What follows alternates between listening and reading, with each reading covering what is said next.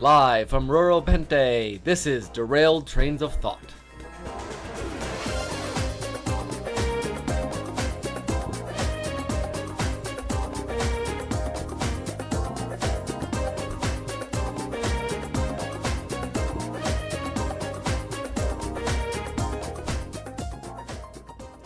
It's freezing here. It's rather chilly. It was getting colder back at home, but this is outright Ridiculous. frigid. Yes. Well, why did you bring me here, Nick? I did not bring you here. This is where the podcast brought us. Oh. The podcast has supernatural powers. Apparently. Yes. Well, as long as it doesn't start flinging us into the ear and like making lists about everybody we know. That would be good. Yeah, that'd be good. All those lists. Yes. But wrong place. We're on Ruro Pente. We had a rather dreadful time in the Commons earlier. Yes. You got into that fight and you kicked the guy in the kneecap. The natives are not too friendly here. We'll just say that. No, not at all. So, anyways, But, yes. Welcome. This is Derailed Trains of Thought, this is Nick, and this is Tim. in case you've never known us. So, Tim, do we have any just kind of news for this week? Updates? Well, I don't know that I have much in terms of updates. I know you just had a book signing recently. I had a book signing here in Kendallville, my first one for the Unremarkable Squire. I actually have one tentatively set up for in Goshen. Mm-hmm. That's going to be a couple months, be there booked, but that should be fun. Mm-hmm. And I guess this month only, you do a review of the Unremarkable Squire on Amazon. I will write you a flash fiction. Yeah. Which You've had one of those so far. I had one of those, and I really had fun. It ended up being about twice as long as the flash fiction. It's a good story. So The Path Ends, if you want to go check it out. And I have to admit, I need to catch up on. I need to catch up on my Nick Hayden reading. I've been posting quite a bit of stuff lately, actually. You have. You had the short story, The Clock Tower, which I still need to read. Then apparently there's another short story. What was it called again? The Path Ends. The Path Ends. And actually, I have another one typed and just needs one more editing. That's called the Behind the Curtain. Okay. Wow. So you have been busy. And I have one in a notebook called like Childish Fears or something like that. And another one called Twilight Dawn. Twilight Dawn. I have also been working on book 3 of Straight and Fred. Oh, have you? Yeah, I've been typing up old chapters from my notebooks. Good. Because I know you're going to be doing a Children of the Wells novel. I know. I'm trying to get some Straight and Fred popped out first. That's a good thing. I'm proud of you. Yes. I'm very proud of you. So, shall we just dive right in here? Yes, let's jump right ahead here to Story School.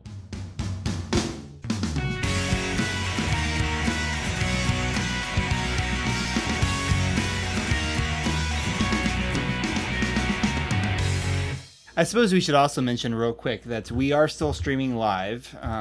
So if there's anything, you're listening to this through iTunes and you hear anything that's really weird going on, that's the live nature of our beast now. Yes, and we've been attempting to get all the wrinkles ironed out. Maybe not entirely successfully yet, but better than last time, I think. Right now, hopefully you're not hearing music over top of us. Yeah, I don't think that should be going on. Don't have Aaron interjecting, butting in all the time, but you never know. Yeah, someone might drop by. Someone might drive by, hopefully. That'd be cool. So, this actually Story School was suggested by our listener, Greg. Yes, he suggested this quite a while ago, I think. He re-suggested it shortly before our return last time, but he had suggested the topic of suffering in stories. And that's a wide topic, and actually I'm qualified to talk about it, considering Tim mentioned I was doing a Children of Wells novel soon. Yes. And suffering is kind of part and parcel of that particular episode. Well, especially since it's post-apocalyptic fiction, but without spoiling anything, we'll talk. We might dance around that one as well. A little bit, yeah. So I guess I want to first introduce the idea that obviously any good story has conflict. Yes. And conflict inherently has some sort of suffering to it. Mm-hmm. So suffering is part of the nature of drama at some point. So the problem is then, how much suffering do you put a character through? Why do you put him through? Losing a puppy and finding it again is very different than, your entire planet being blown up. Yes.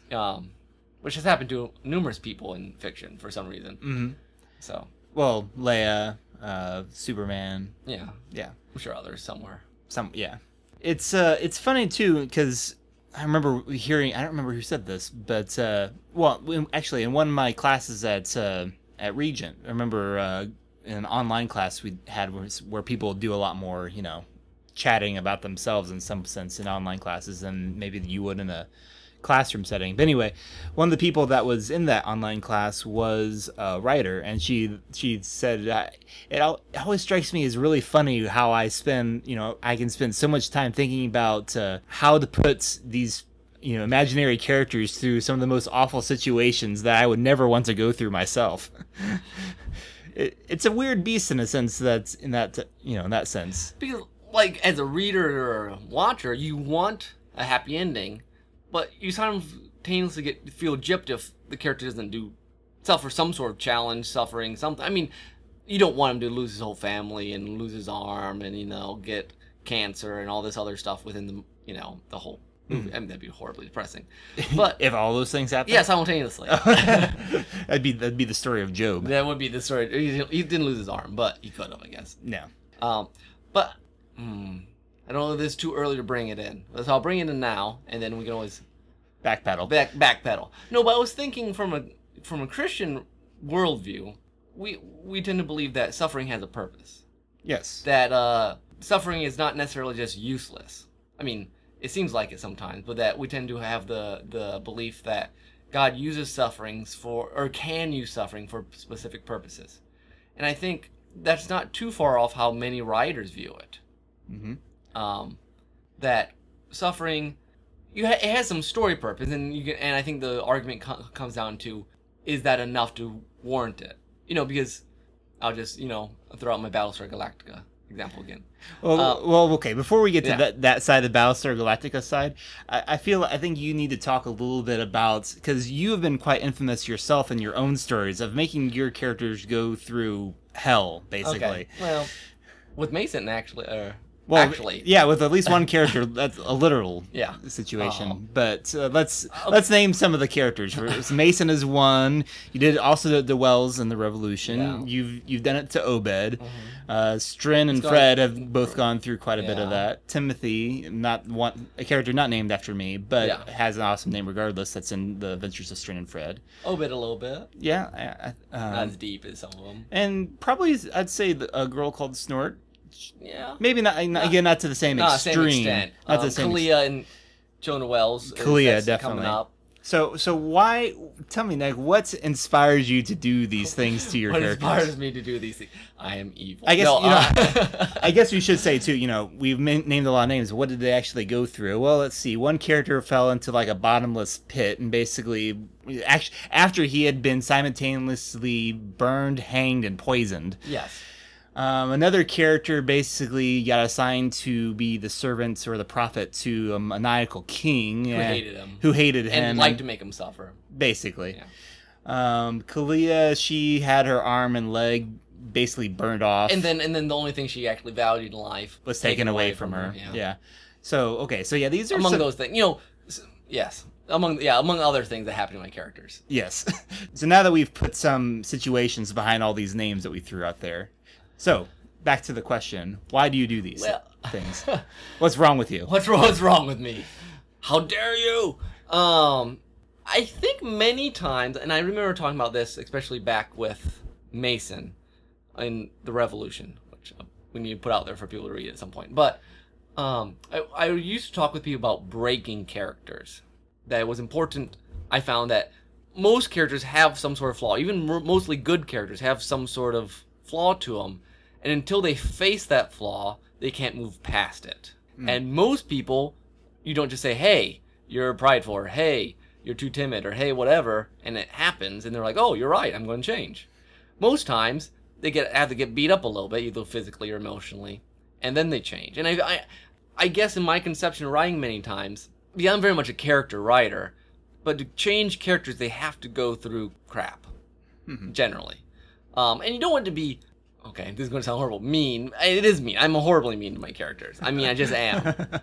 But I feel like the problem is some of my characters are I have a lot of very stubborn characters. Yes, you do. No implication on the artist. But, and I think that adds a special...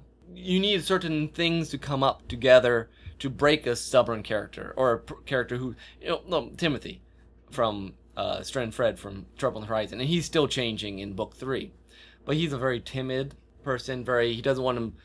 He's very unsure of himself, and then he's got to be prodded into a point where he'll take a stand, and that's a very common thing in general for characters to do. You push them to their breaking point, and then they change. But I think putting them through those ropes in a way that highlights their character, and I guess highlights it not just in the sense of how good they are or how bad they are. Because sometimes I think how they respond to suffering can be a truth, even if they respond badly to it.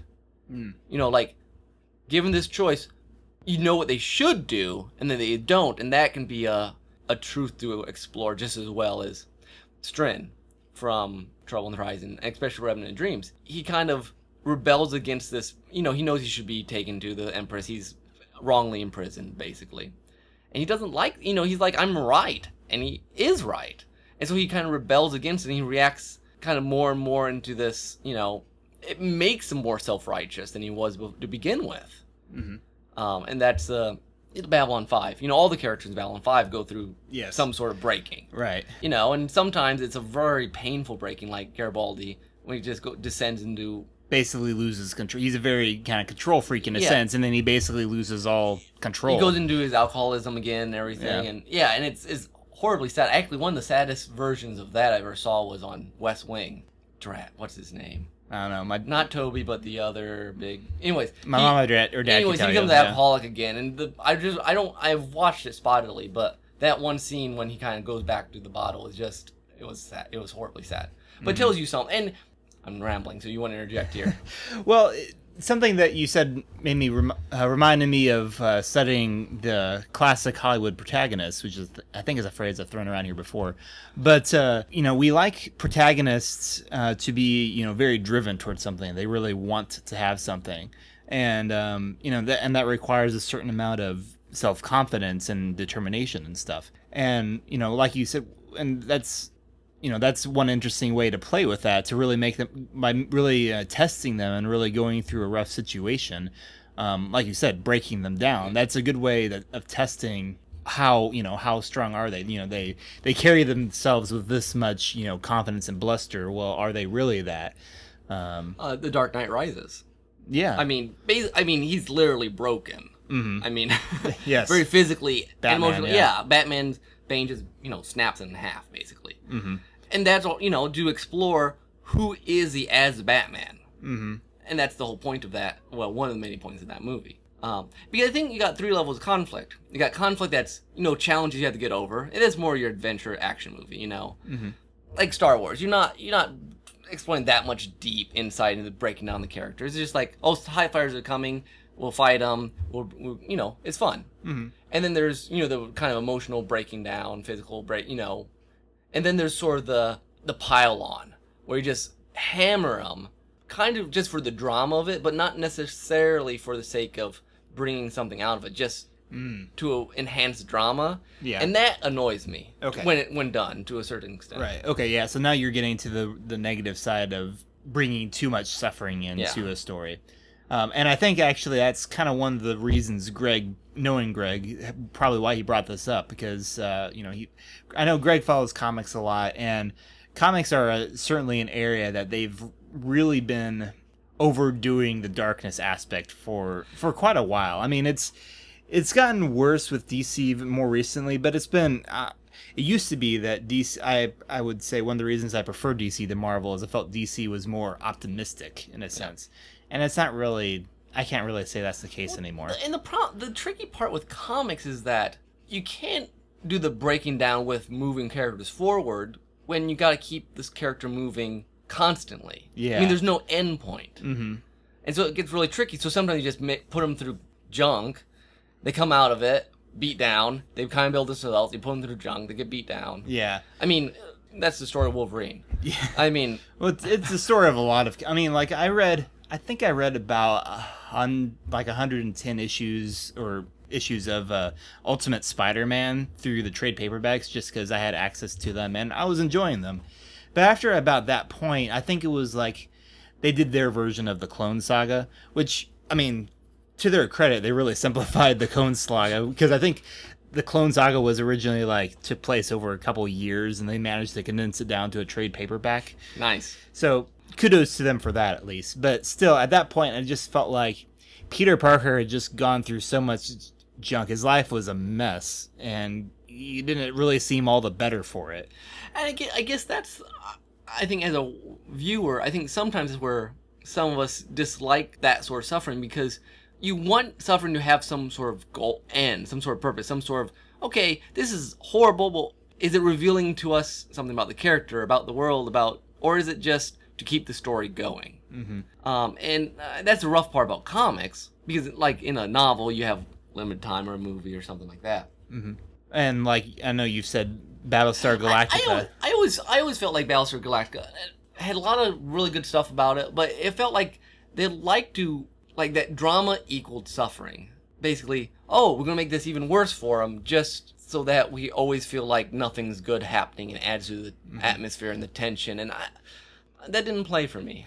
Yeah, you kind of get the sense sometimes, writers get they get it hammered into them that story has conflict. Story is conflict. If your character's, is, going through something, add it on, make it worse, kind of increase the stakes, which in general, those are good things. But if it's, again, it all comes back down to purpose. If there's no purpose then it just kind of becomes a story click, click off, this is what should happen in the story here, because that's what the formula says. And maybe it's just because obviously, okay, random example, I was watching World War Z earlier in the week, which I really enjoyed. But, they start going one way, and, and this always happens in a well-written movie, here's the plan, and then within 2 minutes, the plan disintegrates, and it twists, and it twists, and it twists. And in that way, the conflict, you want to keep changing up. You don't want it to be a straight line. You want it to go all over the place. And I think sometimes emotionally they try to do that, but I don't know that it works the same way emotionally. When you here's what I want. My goal is, it's like the love triangle. My goal is this girl. Yeah. And then, twist, twist, twist, twist for 4 seasons. And you're like, it almost feels like being played with as a viewer or reader, as opposed to being on the path with them.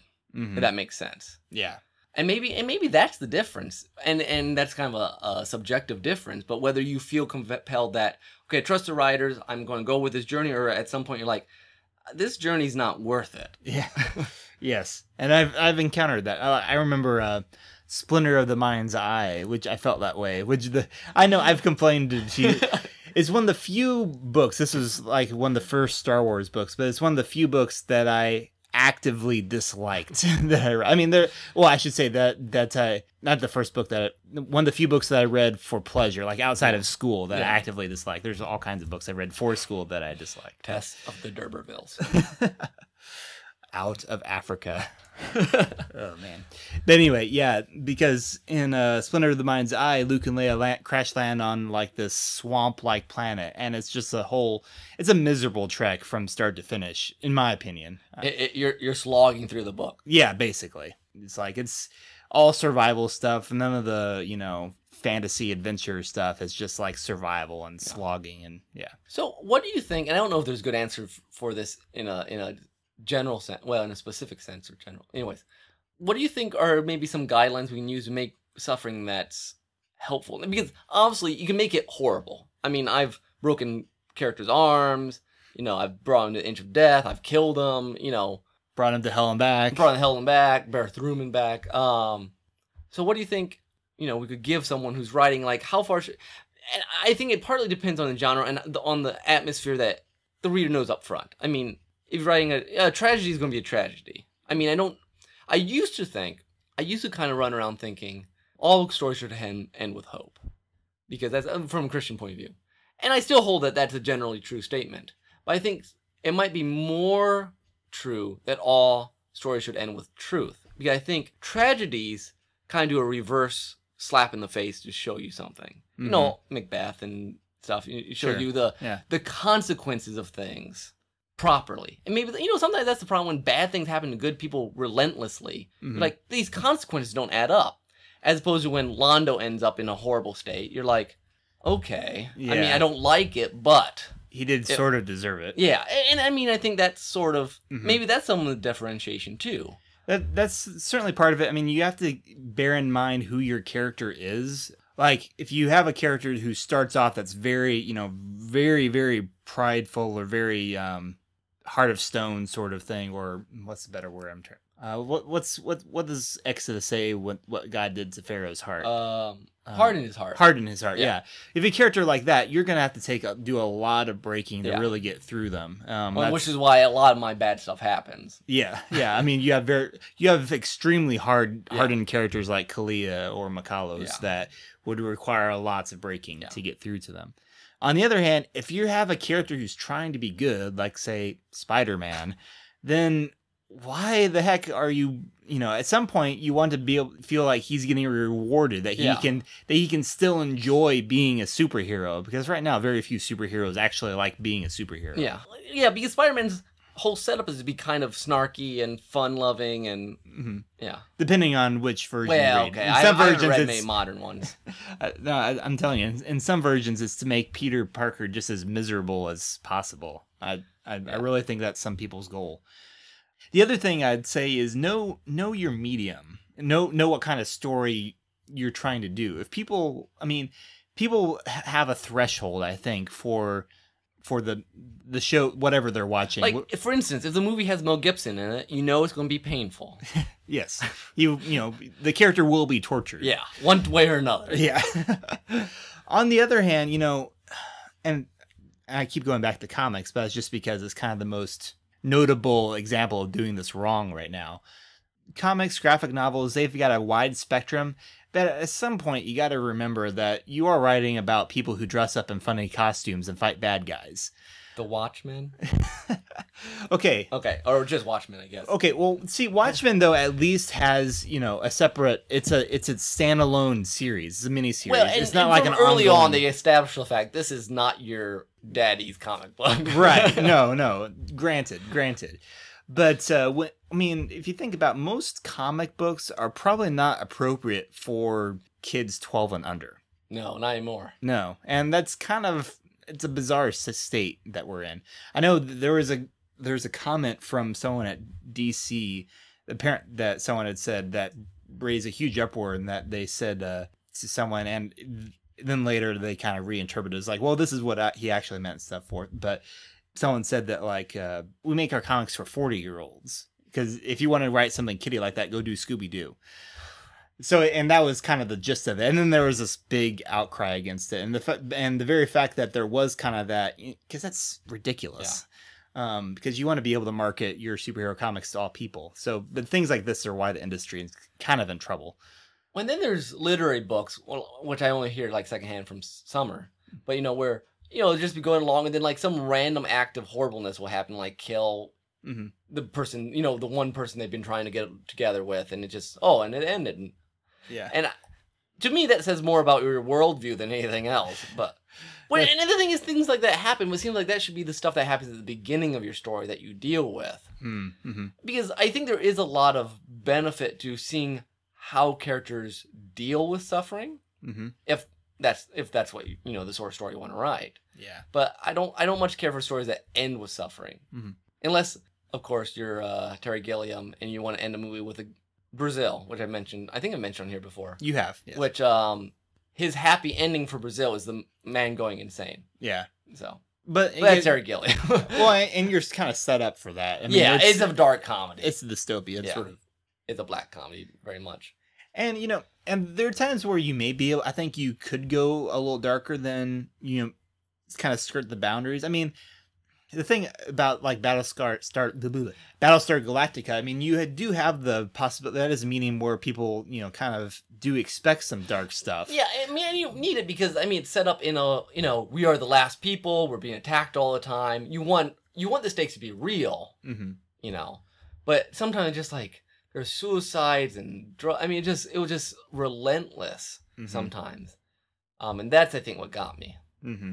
And it's that fine balance is in terms of, And some people eat that up. Some people love just as much. If you're more, in some ways, if you're empathetic and you like to kind of feel that. Yeah, there's a certain amount of taste involved, certainly. But to me, I'm just like, why? She's like the only good person in the show, and she committed suicide or whatever, you know. Yeah. For no, like, with no setup. Well, there might have been a little. I don't remember now, but. Anywho. So I think that's probably about the end of our. I think we've summed up in our typical long-witted nature. Yeah. All right, so are we ready for the next segment then? Yes. So we need a soundtrack.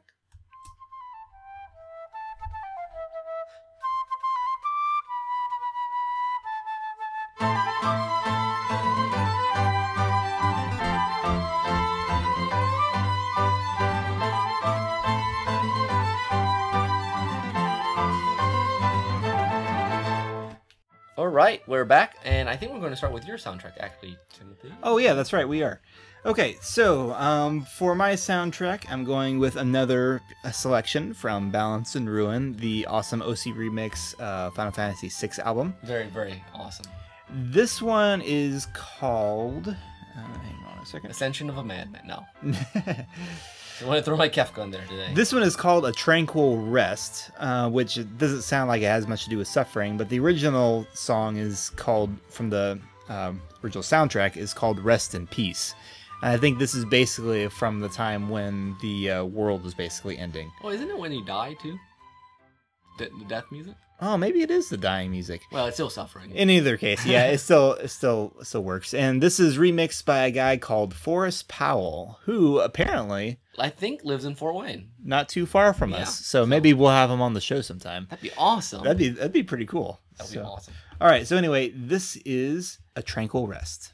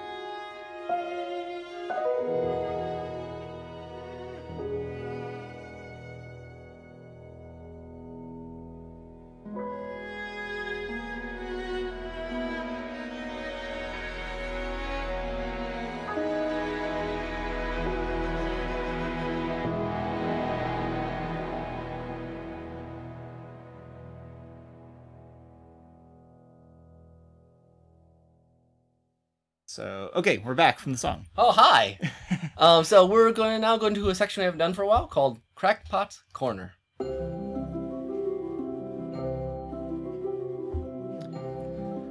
Okay, now that we're actually recording again. So this is our section where how we used to do it, we'd come up with some crazy idea and just kind of talk about it. You know, what if we did such and such a thing? Yes. It was before we actually had a section called What If. Yeah, and like Tim had it was the game show where it was like a action adventure sort of escape building. Mm-hmm. I watched, it was kind of fun. I mean, it's just kind of there. Who Done It? Did you hear about that? It's a reality TV show. I did hear like a murder mystery. Yeah. Mm-hmm. It was kind of, I mean, it won't get another season, but it was kind of fun. Just, it was almost more fun kind of seeing how they set things up and some of the logistics of it. But it was entertaining. I was tempted to watch that, but it was one of those things I just never got around to. I wouldn't have. It would happen to be recorded at Zach's or somewhere, and I watched it. I'm like, oh, this is kind of fun. Yes. So. Okay, but anyway, the way we're kind of retooling this is occasionally you find out about weird stuff on the internet. Things they're just like, That exists? Huh? So this is Crackpot's corner in a sense that these other people were crackpots to think this up. And we'll say, hey, let's go with it. Yeah. So This is, of course, from Tim, because it has to do with Muppets. yes, and I tweeted about this. I tweeted about this on Twitter, which is where you do such things. Not just on your street corner. Tweet, tweet, retweet, and then someone does it again. Is tweet. Yeah, tweet, tweet, and we tweet. We're on a boat. Tweet fell off. Who was left? All right then. That was random. All right. Anyway, so in this case, the bizarre thing I found out is that apparently there is a new form of perfume now that is inspired by the Skeksis from the Dark Crystal. I am not making this up. Okay, you gotta read this line. This is fabulous. Okay, and this comes to us through Tough Pigs, the a great Muppet fan site. And the columnist says, do you ever say to yourself, I'd like to pay for the opportunity to smell like an evil lizard creature with my society's recognized currency if only the opportunity would present itself? If so, really? I mean, really? Hey, to each his own. Also, you're in luck because that's exactly what's happening. Weirdo. Did they actually make this scent? Yes, they actually made. Well, there's actually like 5 of them based on different Skeksis. Different Skeksis. Skeksis, yes. Okay, Dark Crystal. If you guys have not don't know what the Skeksis is, they're these evil lizard creatures. They're kind of vulture-like. Yeah. And they're pretty disgusting and frankly terrifying even to adults. Yeah.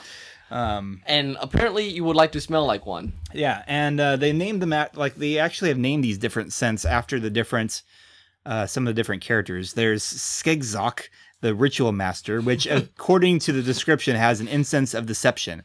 Frankincense Alpanax, I don't even know what that is. Hyssop Chapaka, and Opium Poppy Accord. Opium. Then there's Skiyung, the Garthin master, which has the aroma of brute force and destruction.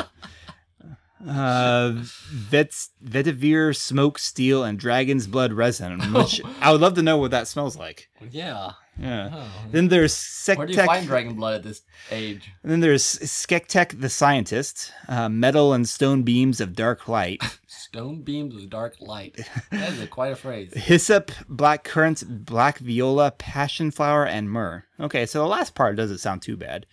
Then there's Skinad. So like Mary and Joseph took some of their stuff and make Skeksis perfume, I guess. Big market back there in Herod's day. I guess. Yeah. Herod probably smelled like Skeksis. He probably probably does. He might like this one too from Skekna, the slave master. Ooh. The essence of vile gluttony, an abundance of spices, sweet cakes, thick creams, and opulent liqueurs, mixed with a sense of whip leather and rusted padlocks. Whip leather. Yeah. Oh. For everyone who wanted to smell like dominatrix or a Skeksis or something. They need candles of these. That's disgusting. Actually, I think it's a little creepy, too, that they call it the essence of vile gluttony. If you know anything about Dark Crystal, essence is... I'm not sure I would want to smell like that, because that's a little creepy. The funny thing is, this is not the first time... This is not the funny thing? Well, okay. There are a lot of funny things. Actually, my biggest question is... Why just Skeksis? There's not a Dark Crystal-based perfume off of, like, the Mystics or the Geflings or the Pod people. See, those might be actually like, okay, I'll go with that. Yeah. I'm feeling a little mystic right now. Yeah, Pod people, I'm feeling... Who wants to smell like a Skeksis? I mean, seriously. Not in the right mind. I don't know, not in the right or mind. Left mind. Now, the funny thing is, this is not the first time that there has been a line of perfumes based from Jim Henson things. Well, now, like... Well, Muppets and perfume are not the first things that go together, unless you say Miss Piggy. Yeah, there was a Miss Piggy Okay, one. I can kind of get that. That makes sense. There was a Fraggle Rock... There was a Fraggle Rock one, which, okay, kind of. So there were like radishes 5-year-old kids are having perfume. More like the ones who were kids when Fraggle Rock. Oh, okay. It's later than. No, this came out like a few years ago. Oh, okay. So like the garbage people and stuff. I don't know about the trash heap. I don't think there's one of that. But there was also a Labyrinth themed one. Oh boy. Unfortunately, there was no Bog of Eternal Stench. Thank goodness. Only you have to buy it once. Yeah, but apparently it included things like Fairy Bites, Goblin Cider, Hobble, and of course Jareth had his own. Jareth would have to have his own perfume. Yes. But okay, who's sitting around? Perfume's not like, it's not like your normal run-of-the-mill thing to make stuff out of. Especially like franchise. Yeah. So who's sitting around saying the Labyrinth would make a great way to make perfume? I mean, I've never sat around and been like, I just watched this movie. I wish it could smell like the main character. Yeah. I have absolutely no idea, although I do know, again, Jim Henson Company has done some odd marketing related things besides perfume before. If you follow Jim's Red Book, which is a Twitter feed that does some neat thing, like, because Jim Henson used to keep kind of this journal of entries, and so it has a lot of neat information about the Jim Henson Company's past and his history and all that. Apparently, around the time Dark Crystal came out, they attempted kind of a fashion line sort of thing of like high end fashion and stuff, which to a certain high end extent, fashion, you can kind of go with it. well, high end fashion's kind of weird anyway. Yeah. I don't really know who buys it, but and the Dark Crystal does have a very distinctive art style to it. So I can kind of, it is a very distinctive art style. You could play it in other artistic media. Yeah, it would fit in pretty well, like if you wanted to do, say, a masquerade party of some sort, because those tend to be kind of. That's the Labyrinth. That is Labyrinth, but Jim loved those things anyway for some reason. So Tim, what if you could make perfumes of any sort of book or movie, what would you do? Oh man. I knew we were going to talk about this, but I haven't really thought that far ahead into it. I would say, actually, I think Narnia might be really good. Oh, I would actually probably go with that. You know, Queen Susan, Queen Lucy themed fawns. Sure, I'm sure a Turkish Delight. Yeah, I could see Narnia having a pretty good line of. Always Winter. That's a nice fresh. Oh, there you go. Yeah, nice. That fresh could also be a gum, but. Yeah, I suppose if you wanted to get really far out there, you could do like some underground, related to the Silver Chair. Those weird. You need a Puddle Glum one. It's like you're depressed. Put on this perfume. Your own, a unique scent for that. Oh, some of the Aslan's land. Well, I don't know if that would work, but I'm thinking like some of the islands from. Dawn Treader would be nice. Yeah. You got some fresh flower scents that you could tie in. I think that's better than Skeksis. Better than Skeksis. I'm sure we could think of a lot that are better than Skeksis. For that matter, Middle Earth, you could do some interesting. Urk-hai. I was thinking elves. Oh, okay. You can go with the scent of leaves and fresh dew. So you don't want like starlight, essence of Shalab or anything like that. No. Or put on if you're feeling down, put on some gum. and feel like fresh like fish all day. Oh man. I don't think anyone wants to smell like Gollum. No, I'm sure they don't. A lot of fish. Yeah, a lot of fish and mud and worms. I'm pretty sure is what it would smell like. Or if you're ready to feel a very earthy essence of Treebeard. A Treebeard. Treebeard would be nice. For mossy and oak and maple and Sam's Oliphant Holiday. See, I'm trying to think of actual ones I might want to smell. You're trying to think of the most bizarre ones. No, that one could be it's kind of exotic. It's kind of African and. I would not want an elephant or an oliphant. No. But Sam's perception of them. Oh, okay. So it's kind of like adventure in a bottle. Okay, I guess I could see that. I'll tell you. Or it could be cologne. It would probably have to be cologne. Yeah. For that matter, actually, I'd love to see a Hobbiton cologne. It's probably smell like ale and fresh mowed grass. Fresh mowed grass and what do they smoke? On the pipe, yeah. Is it pipeweed? Pipeweed, yeah. Yeah, that sounds bad nowadays. That would be. I'd buy that. That'd be nice. Yeah. That'd be a good cologne. Again, candles. Candles are the way to go. Candles, yes, exactly. I like that. Yeah, that could work. I think of other popular franchises that we could. Evangelion. The aroma of fresh blood. Fresh blood. That's That's it. That's all you need. Fresh blood, lots of it, And lots of tears. oceans of it. Fresh blood and tears. Fresh. If you think your life's bad, smell this. It's like almost a medicine. Like, you're depressed. Here, wear this perfume every day, and you'll feel tons better. Oh dear, that's terrible. Okay, Iron Man. Inside the suit. I was thinking more like steel and wires. Oh, and, okay, like that ionized metal sort of. yeah, exactly. Like working in Tony Stark's shop, basically. Okay. So a real manly smell. Well, you just call it Iron Man, and it's like you can have like Axe commercials, and there you go. All the women like cling to you. Yeah, exactly. Yeah, that makes sense. That'd be cool. Let's see. Okay, what about Avengers for that matter? I'm not sure. I don't know. I doubt that a good Hulk would make a good one. No, it would be green. But You could probably smell. You could it probably just smells angry. You could probably sell a Loki one nowadays. Yeah. I like a few years ago never would have thought that, but apparently Loki is. And it needs to come. The bottle needs to look like a little is horn helmet, just like a little version of it. Yeah, have the big arc. The big arc thing. Yeah, I think that would be good. That makes sense. So yeah, if I was more clever, I'd come up with another one, but nothing's coming to mind. I don't know if I need any sort of like. You really just need think of the last franchise you saw. So okay, World War Z. What would World War Z. Dead bodies. See, that's just sad. That is pretty sad. Just massive amounts of dead bodies and burning flesh. I mean, okay, well, I think we've milked this joke far enough. Yeah. So, since we have a little. So, but here's what: if you listen to this, please comment. Go to zerotransofthought.blogspot.com and give us your dream franchise perfume. Yes. Like Inception. I think Inception needs to have a perfume. You smell it, and then you're not sure you smell it. You smell something underneath it, and then you smell something else underneath that.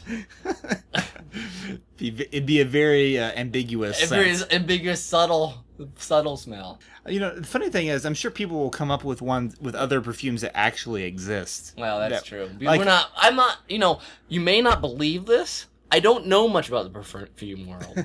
Or cologne. Or anything that smells. Because I wouldn't be surprised at all if there was, say, Captain Jack Sparrow scent out there. Probably. Yeah. Savvy. He's very savvy.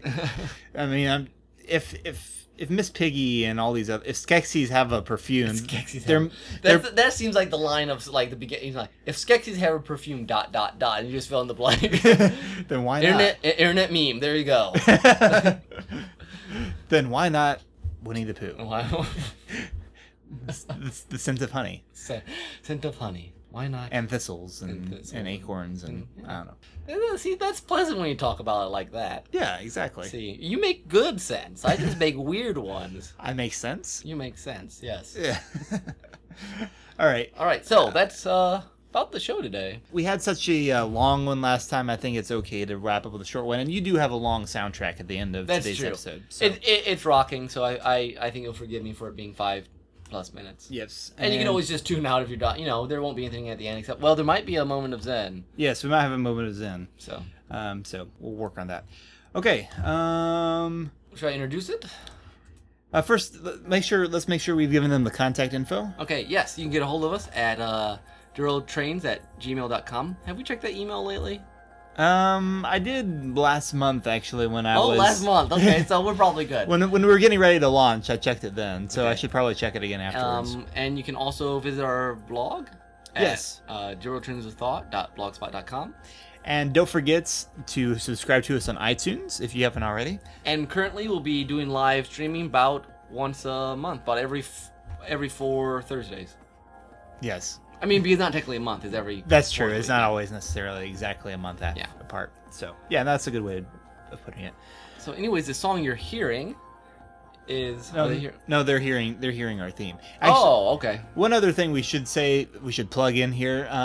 Don't forget to also be visiting childrenofthewells.com. Yes, we really need to do a better job of explaining this to people, but it's really a lot of neat stories going on right now. Or if you're. And it's easy to catch up at this point. Yes. You can download things for your because pleasure. we just finished serializing the Fall of the House of Kaiser. as of we're recording, that just wrapped up. Yep. And the Doctor's Assistant has like 2-3 chapters. 2-3 weeks left. Okay. So, And that's a very good story. We have another story coming late October. That should be quite exciting. Good time to get on the bandwagon. It's a character-focused, post-apocalyptic fantasy. Mm-hmm. And it's good stuff. It is good stuff. Okay, Nick. Now you can introduce your song. Oh, finally. Okay. Since you're the host. I thought tonight. The song came out blue, and I thought, well, since we're talking about suffering, this title worked. So it's called "And in Her Self-Loathing and Despair, She Found Wrath," remixed by Louisa, and it's a song from Chrono Trigger, and it's always a great choice. You can't go wrong with Chrono Trigger. No, So. absolutely not. That's All all right, we've you got. landlubbers. Thank you for listening to Derail Trains of Thoughts on this Talk Like a Pirate Day, or at least so it be when we be recording. I had to throw that in Yeah, there. I can't do pirate, but that was a good pirate. Oh, thank you very much, laddie. Now get me off this cold planet you got me on here. It's not to my liking. Well, we can do that. All All right. right. Well, this has been Nick. And this has been Tim. That's all we've got. Adios. Bye.